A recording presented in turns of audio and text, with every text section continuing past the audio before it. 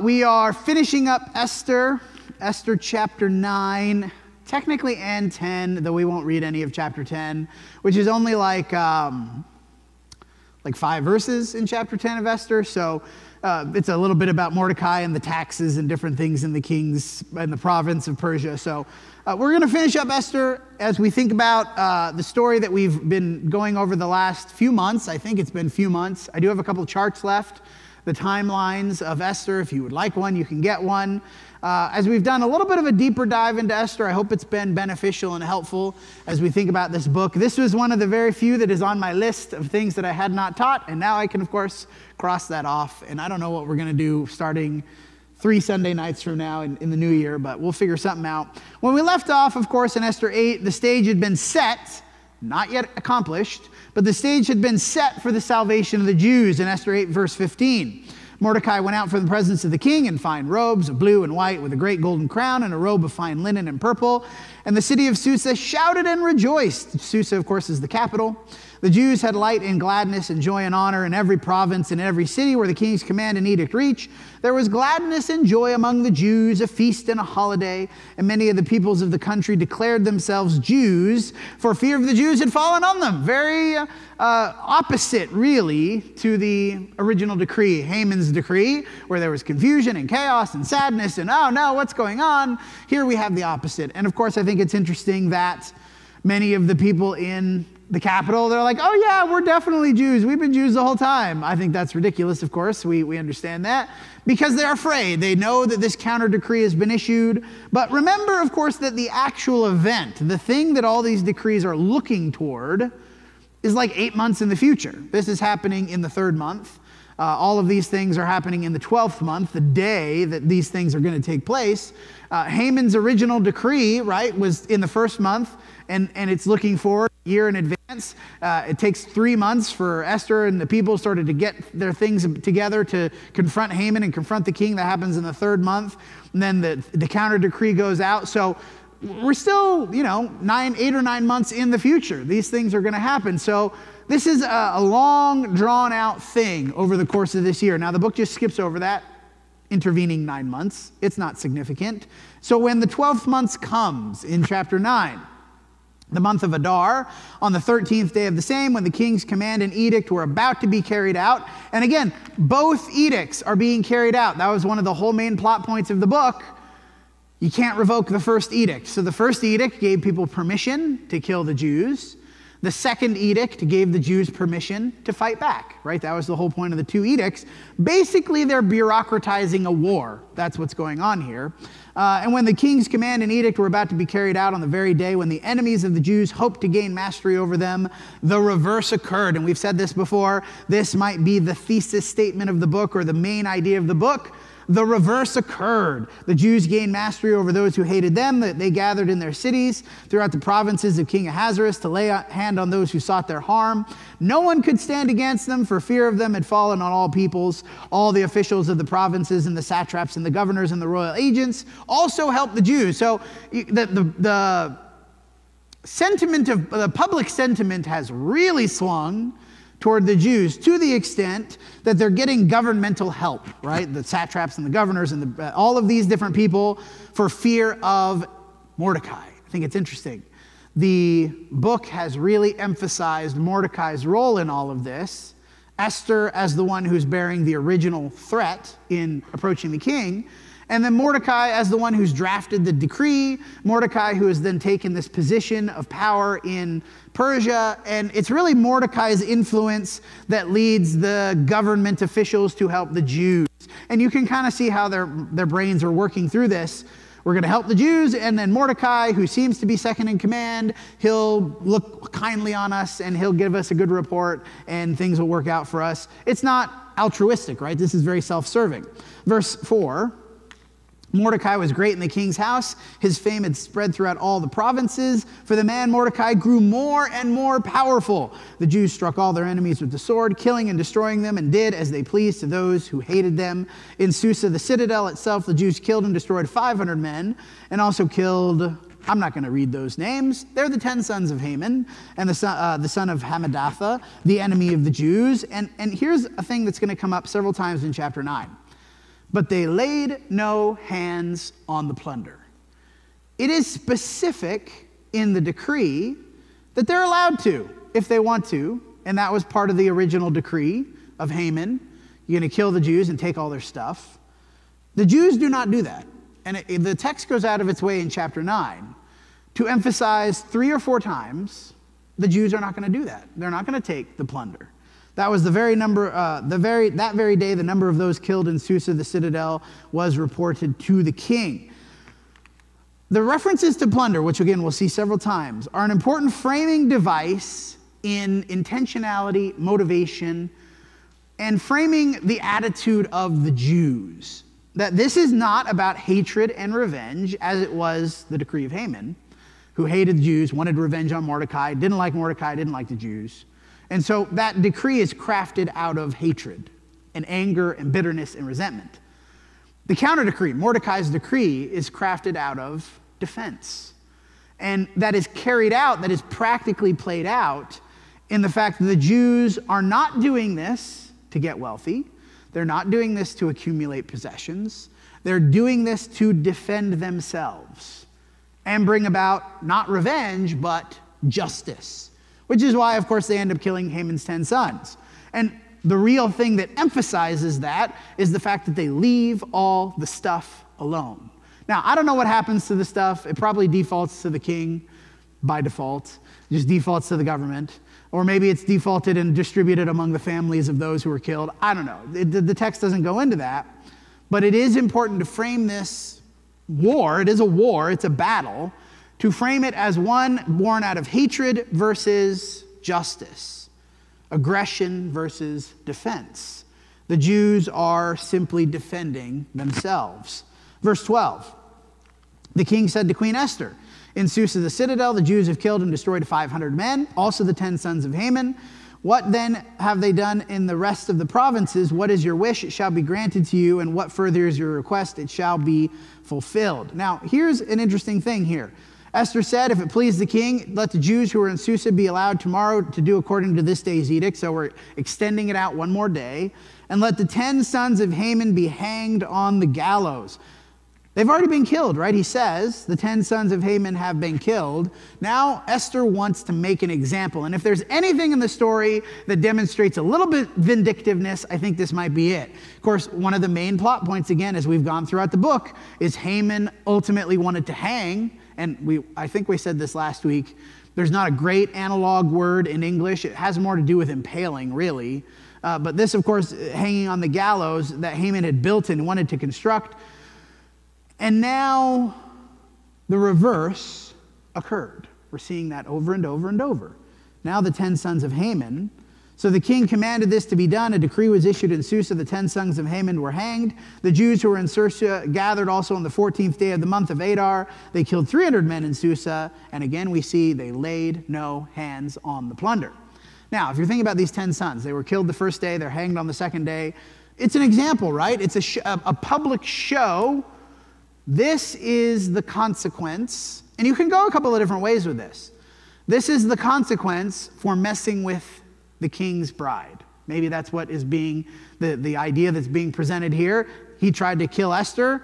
This is what happens. Of course, we know that that actually isn't the case, even though the king, in his mind, last week we looked at, he comes in the room and Esther is being assaulted, quote unquote, assaulted by Haman. Haman's not assaulting her. He's begging her for his life. The king gets the wrong idea. That's why Haman's hanged.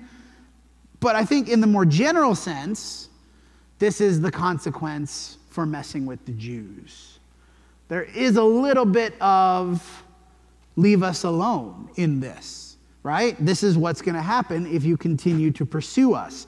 So in total in Susa, 800 people are killed in this battle. It's kind of a battle. I don't know. It's hard to say. 800's not that many. So I don't know if you would really call it a battle. Is this sort of conflict that brews in Susa? Of course, outside of Susa, in the rest of the empire, there's a lot of killing going on. Verse 16. The rest of the Jews who were in the king's provinces also gathered to defend their lives and got relief from their enemies and killed 75,000 of those who hated them. And again, that sounds like a large number, but in each city, I don't think it's that much, right? This is spread throughout the 127 provinces of Persia. It's not that many at any one location, but overall in the empire, 75,000 people. And again, the iteration or the repeat, they laid no hands on the plunder. This was on the 13th day of the month of Adar. On the 14th day they rested and made that day of feasting and gladness. But the Jews who were in Susa gathered on the 13th and the 14th and rested on the 15th day, making that day a festival of gladness. Therefore the Jews of the villages who live in the rural towns hold the 14th day of the month of Adar as a day for gladness and feasting, as a holiday, and as a day on which they send gifts of food to one another. And so the story concludes as we come to the end of this. This is not the end of the book. The last part of the book is really the whole point of the book. The establishment of a holiday. And as you're reading this book in Israelite context, the context of Israel overall, this is one of the later books written in the Old Testament, right? This is a post-exilic book, although written in the time of exile, perhaps, way late in the history of Israel. The point of the book is this holiday, the last chapter. As we think about chapters, the last section of the book. As you're reading this in history, you're an Israelite in the intertestamental period, you're thinking about, why do we do this thing, the Feast of Purim? Why are we celebrating this? This is the story. This is the reason. This is what we're doing. This is the holiday and where it came from. Esther 9, verse 20. Mordecai recorded these things and sent letters to all the Jews who were in all the provinces of King Ahasuerus, both near and far. It's probable that this book, the book of Esther, is a compilation of Mordecai's things. He's written all these letters and he's sent them out and he's distributed them. And the book is then a compilation of Mordecai's record of these things, both near and far, obliging them to keep the 14th day of the month Adar and also the 15th day, year by year, as the days on which the Jews got relief from their enemies, as the month that had been turned for them from sorrow into gladness and from mourning into holiday. Again, in the theme of the book, the reverse occurred. There was sorrow into gladness and mourning into holiday. And you can think about in the first month, not January. I've lost the name of the first month. Doesn't matter. In the first month, this decree is sent out. We're going to destroy all the Jews. And then for 3 months, there's this period of mourning. And this is a horrible year. And we have a whole year to think about this. And it's going to be awful. And we're all sad. And there's a lot of fasting and wailing and weeping and mourning. And then in the third month, Esther gets it together with Mordecai. They go approach the king. There's this confrontation. And then we have, again, 9 more months of the Jews preparing, getting ready. Maybe there is definitely a celebration in the third month. Hooray, we get to defend ourselves. But then the 12th month comes, and this whole year has been building up to this thing, this event, this day when they have victory. They succeed. They're victorious over their enemies, and so that they should make them days of feasting and gladness, days for sending gifts of food to one another and gifts to the poor. Now, upon first read, you might think to yourself, well, yeah, that's basically Christmas, because we keep saying the 12th month. It should be noted that due to the complexities of the interaction between the Jewish and Gregorian calendars, this is actually March or April, just based on the way the calendars interact, the Jewish calendar and the Israelite calendar. And side note, this is totally irrelevant. That's not irrelevant to the point. It's mostly irrelevant for us today. The Jewish calendar actually has 2 calendars. There is a civil calendar and there is a festival calendar, or a calendar that is all the holidays are based on, all of the religious holidays in the Old Testament. This is, of course, going off the religious calendar, not the civil calendar, which makes this March and April. That is when these typically take place, in March and April. In the Gregorian calendar, that's us. Our calendar is the Gregorian calendar. A day of feasting and gladness and for sending gifts of food to one another and gifts to the poor. Commemorating what? They're commemorating this thing. We keep reading in verse 23. The Jews accepted what they had started to do. Notice they had already started to celebrate. They had this festival, they had the feasting, they had the gladness. And then Mordecai and Esther, they codify this into something they're going to keep doing. What Mordecai had written to them: for Haman the Agagite, the son of Hammedatha, the enemy of all the Jews, had plotted against the Jews to destroy them and had cast Pur. Again, this is the Feast of Purim. That's how it's going to be commemorated forevermore. The Feast of Lots, we would say in English, because ultimately this is a thing of lots. Haman cast lots for a whole year. We looked at this several weeks ago. Haman had his wise men cast lots for a whole year. What am I going to do about Mordecai? And in the casting of lots, a random chance through which God obviously has opportunity to fudge the probabilities, to make it come out to what God wants it to be, arrives at this plan, this date, this time, and the end result, he wants to crush and destroy. But when it came before the king, he gave orders in writing, his evil plan that he had devised against the Jews should return on his own head, that he and his son should be hanged on the gallows. Therefore they call these days Purim, after the term pure. The feast is commemorating when God used Pur, the casting of lots, to ultimately bring disaster upon Israel's enemies. And so what is the end result? They firmly obligated themselves. Therefore, because of all that was written in this letter and what they had faced in this matter of what had happened to them, the Jews firmly obligated themselves. That is, we are definitely going to do this.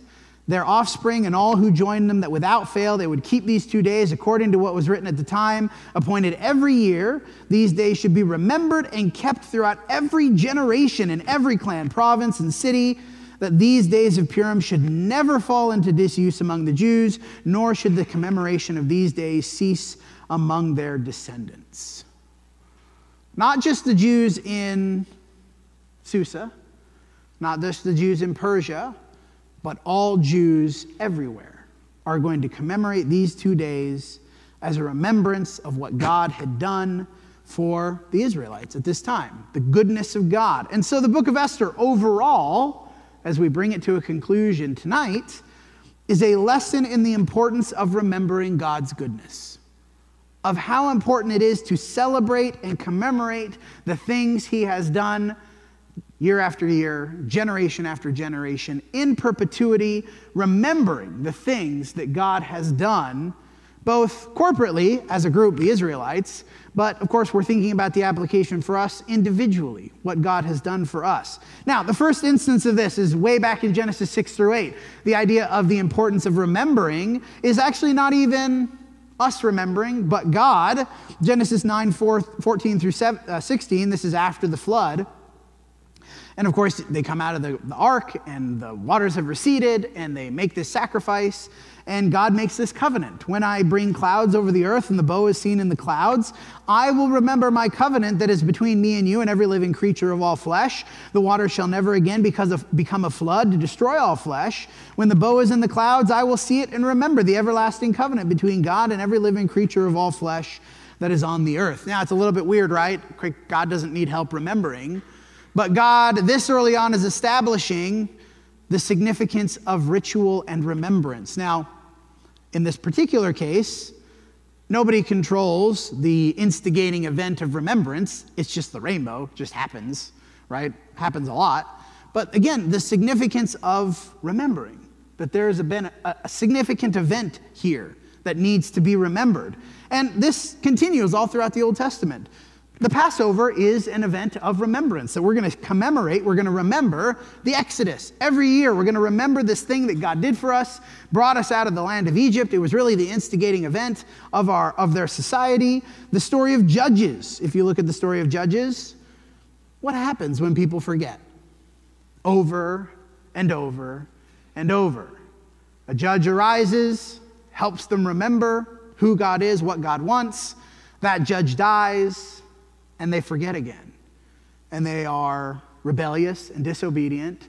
And then God brings another judge to remind them, to help them remember what God's goodness is like. And then that judge dies, and they forget again. And they disobey, and they rebel. And the cycle continues over and over in the story of Judges.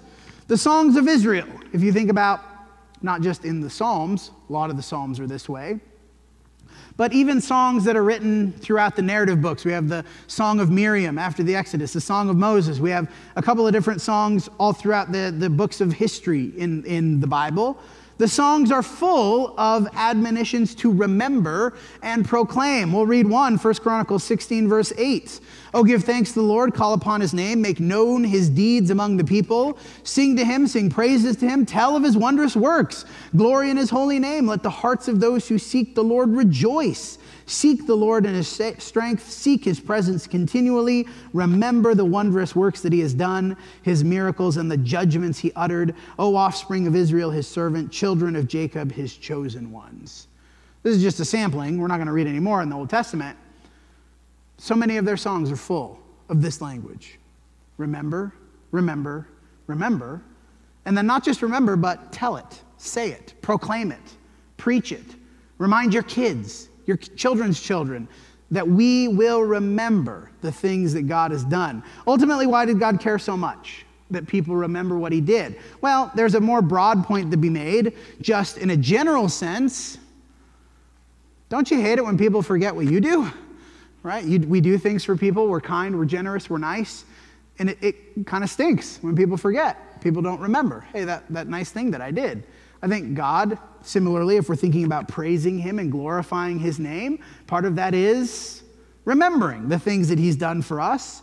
The phrase, lest you forget, or variations of it, occur 10 times in Deuteronomy, the book that comes at the end of the first 5, right, as they're about to enter into the land of Canaan. They're going to go in Joshua and start conquering the land. And Deuteronomy, sort of the last will and testament of Moses. He's been leading the people all this time. Moses is going to die. He knows it. God knows it. And so what is Moses afraid of? I'm going to die, and you guys are going to forget. Don't forget the things that we have been through. The Exodus, the wanderings, all of the different things that they'd been through. Why? A couple of things. Forgetting would lead to idolatry. We're not going to read these verses, but Deuteronomy 4:23, 6:12 through 15, 8:19, Moses reminds them several times, if you forget what God has done, you'll start worshiping other gods. You'll worship idols. You'll worship the gods of the Canaanites. Don't forget, or you'll start worshiping other gods. Forgetting would lead to pride. It says this in 8 and 9. If you go into the land of Canaan and you forget what God did, you're going to think, oh, I'm so great. That this happened because of our goodness. This happened because of our strength. This happened because of our righteousness. Moses' point, don't forget, or you'll start thinking that you did it, that it's about you. You need to remember that God did it. Forgetting would lead to ultimately disobedience, right? Well, I'm so great, I don't really need to follow God. It's my goodness, my awesomeness. We have idolatry going on, but it's going to lead to more disobedience, not just idolatry, but all sorts of disobedience. So they're not going to obey the commands because they've forgotten. Either they've forgotten the commands or they've forgotten why they needed to follow them. Ultimately, forgetting would lead to destruction. You're going to go into the land of Canaan. You're going to forget what God's done, both good and bad, right? Don't forget the Exodus. Also, don't forget the wilderness wanderings where all of you had to die because you rebelled. When you forget these things, you're going to go into idolatry. You're going to be prideful. You're going to be disobedient. And God's going to have to bring justice because of that disobedience and pride and idolatry. And ultimately what forgetting is going to do to the Israelites, we see this over and over and over. Again, we see it in Judges. We see it in the Kings. We see it over and over and over. Forgetting what God did led to destruction. And in fact, the story of Esther is backdropped by forgetting. They forgot, and that's why they're in Persia in the first place. Why they're at the mercy of Ahasuerus. Why they're in Susa. Because they forgot the goodness of God. They forgot why they needed to obey. They forgot what God wanted. And so God sent the Babylonians to, well, first the Assyrians and then the Babylonians to conquer them, to destroy them, to bring them into captivity. Now, of course, as we conclude, we have our own rituals, that should say rituals, that are designed to help us remember the providence of God. The most immediate and obvious, which we'll read in about in a minute, is the Lord's Supper. But we have others. Isn't that part of the point of our songs? The songs that we sing Sunday after Sunday, Wednesday after Wednesday, and I hope that you're singing at home. The songs that you're singing as a family. Why do we sing these songs? To remember what God has done. To remember not just one day a week, not just 2 days a week, but hopefully you're remembering these things anytime those songs come to mind. That's what Israelite songbook was full of, the Psalms full of that. All throughout the Old Testament, these songs that Israel sang to remember and commemorate, we do the same thing, hopefully, right? We're doing the same thing when we sing. We're reminding ourselves of what God has done when we pray. Hopefully, we're remembering. And the outlet of remembering in prayer is gratitude, thanksgiving. When we thank God in our prayers, that is a function of remembrance, right? That's a function of bringing to mind the good things that God has done for us. So we have these same things in our relationship, our covenant with God. Of course, I think the most central of these, 1 Corinthians 11, verse 23. Usually we read this at the Lord's Supper, but it's important to read now. For I received from the Lord what I also delivered to you. If you remember from our Bible study this morning in Bible class, this word delivered, a thing handed down, this tradition, that the Lord Jesus on the night when he was betrayed took bread, and when he had given thanks, he broke it and said, "This is my body, which is for you. Do this in remembrance of me." In the same way, he also took the cup after supper, saying, "This cup is the new covenant in my blood. Do this as often as you drink it in remembrance of me. For as often as you eat this bread and drink the cup, you proclaim the Lord's death until he comes." All the same warnings, consequences, dangers of forgetting apply to Christians. That if we forget what God has done, it will lead us to idolatry, pride, and disobedience. Now, idolatry is not going to look the same for us. We're not worshiping Baal or Ashtoreth. We're not going to worship the gods of the Canaanites, but we are going to elevate things to the position of God. Might be family, might be our jobs, might be Hollywood, whatever you want to put in there. Might be self. We forget God's goodness, God's actions, God's awesomeness, God's glory. We begin to have idolatry. It's going to lead us to pride. Think about the things that we've overcome in our lives, and we forget God's role in that. Oh, it's because I'm so awesome. It's because I'm so great. I'm so skillful. Whatever you want to put in there. Same thing's going to happen to us. It's going to lead to disobedience. I don't really need to do these things. I don't really need to obey these commands, because we forget why I'm supposed to obey. We forget why it's so important that we do what God wants. And of course, the ultimate consequence is the same. And in fact, I would say the ultimate consequence is worse for us. The loss of the promised land in Israel was catastrophic. But the consequence for forgetting today is eternal. To lose the promised land that God has offered to us. Which is why, and we'll end with this verse, Revelation 3, 1 through 3. The Bible ends. The book of Revelation. We've been studying it on Wednesday night. I'm going to remind you, Revelation 10 and 11 for this Wednesday. Read it again, even if you read it the first time.